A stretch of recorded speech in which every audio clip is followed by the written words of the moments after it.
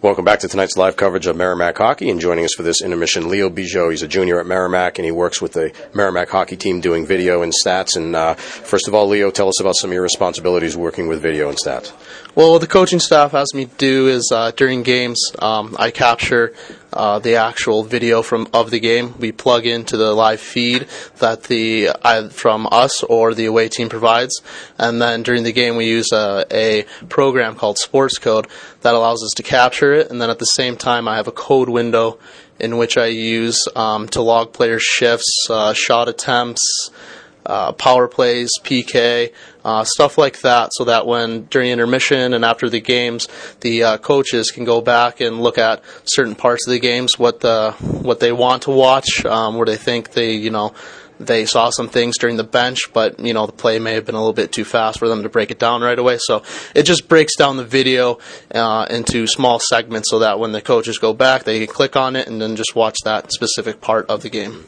Now, how does this work? Are there's indications on the video, on the timeline, or something like that, is for different kinds of plays, so they can jump right to the play they want? Yes, there's you have the actual video feed window, and then I have my code window, which is just what I use to click on during the games, and then below that is a timeline, and in that timeline it'll have every player's shifts and then everything else that they have me code. So let's say they had a power play in the first period, and after the first period they want to see what the penalty killing unit of the other team was showing them. They can go back and then just click the power play button, and then a small video will show up of just our power play.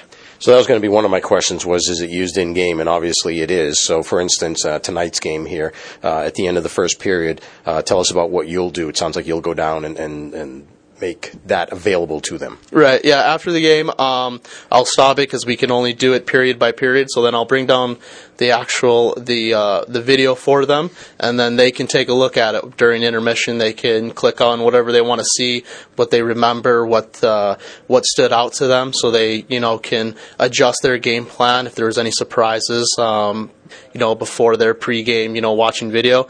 So after every period, I'll bring that down to them, and then they have that access for the whole period to watch and then see what they want to change and what they can do to improve.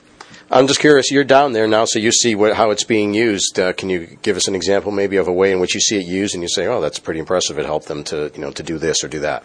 Yeah, face-offs. I see a lot of coaches, a lot of times when I bring down the computer and they want to watch the video, they might just go to offensive zone face-off, neutral zone, or even defensive zone and see what has changed from what they saw from the team from the week before in the video that they got, and see how they can improve or I guess change their face-off plays and see what they need to do differently in order to win face-offs, because that's a very important part of the game.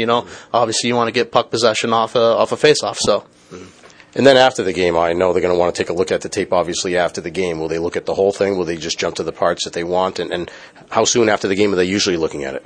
After the game, it's pretty much right after they like to watch. Absolutely. I give it to all three coaches on all three, on all their three computers, so that way each coach can watch what they want to watch. And sometimes, they'll always start off in the first period. They may not watch all of it, but they'll probably watch most of it, and then they'll go to the second and third.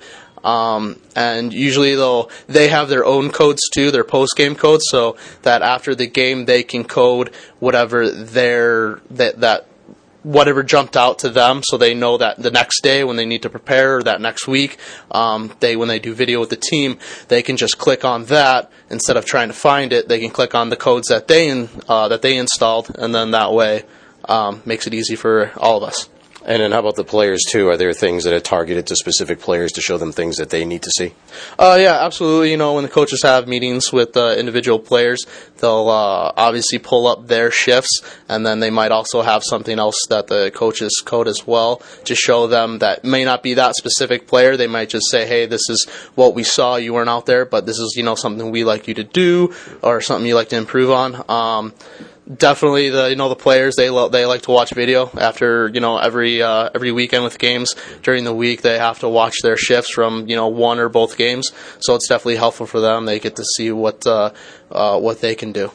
On a back-to-back weekend such as is this weekend, and having a chance to look at everything that happened Friday, and then I guess respond to it immediately on the next night, is that something that you think is is it advantageous in that regard, and playing the same team back-to-back? I realize that both teams are in the same boat, but still.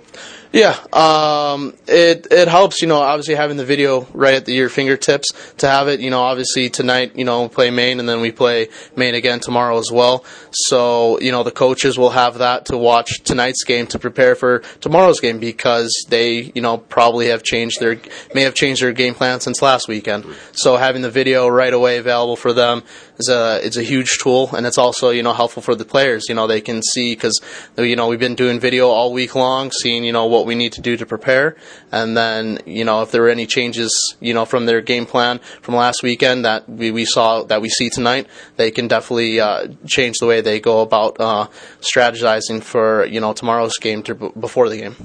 How did you get involved with doing this, and did you do it before you came to Merrimack? One of my professors actually is good friends with Coach Mark Dennehy, and she sent him an email asking him, if there's anything that I can do. So last year I kind of did some stats in regards to just shots for him, and then the video position opened up this year, and so I said of course I'll take it. I'd love to be around the team, help out any way I can. In regards to doing video before, no, I have not, so it's definitely been a learning experience this year, and it's been great. So you're a junior. What's your major? Sports management. So that's plan. Hopefully one day like to be a head coach of a hockey team, maybe general manager, who knows, just we'll see where life takes me, I guess. All right, Leo, thanks a lot for your time, and thanks for everything you do, and best of luck the rest of the season. All right, thank you very much, Mike. Appreciate it. Leo Bijot has been our guest here. He's the video coordinator, stats coordinator for the Merrimack hockey team. We'll be back with more right after this. You're listening to live coverage of Merrimack hockey.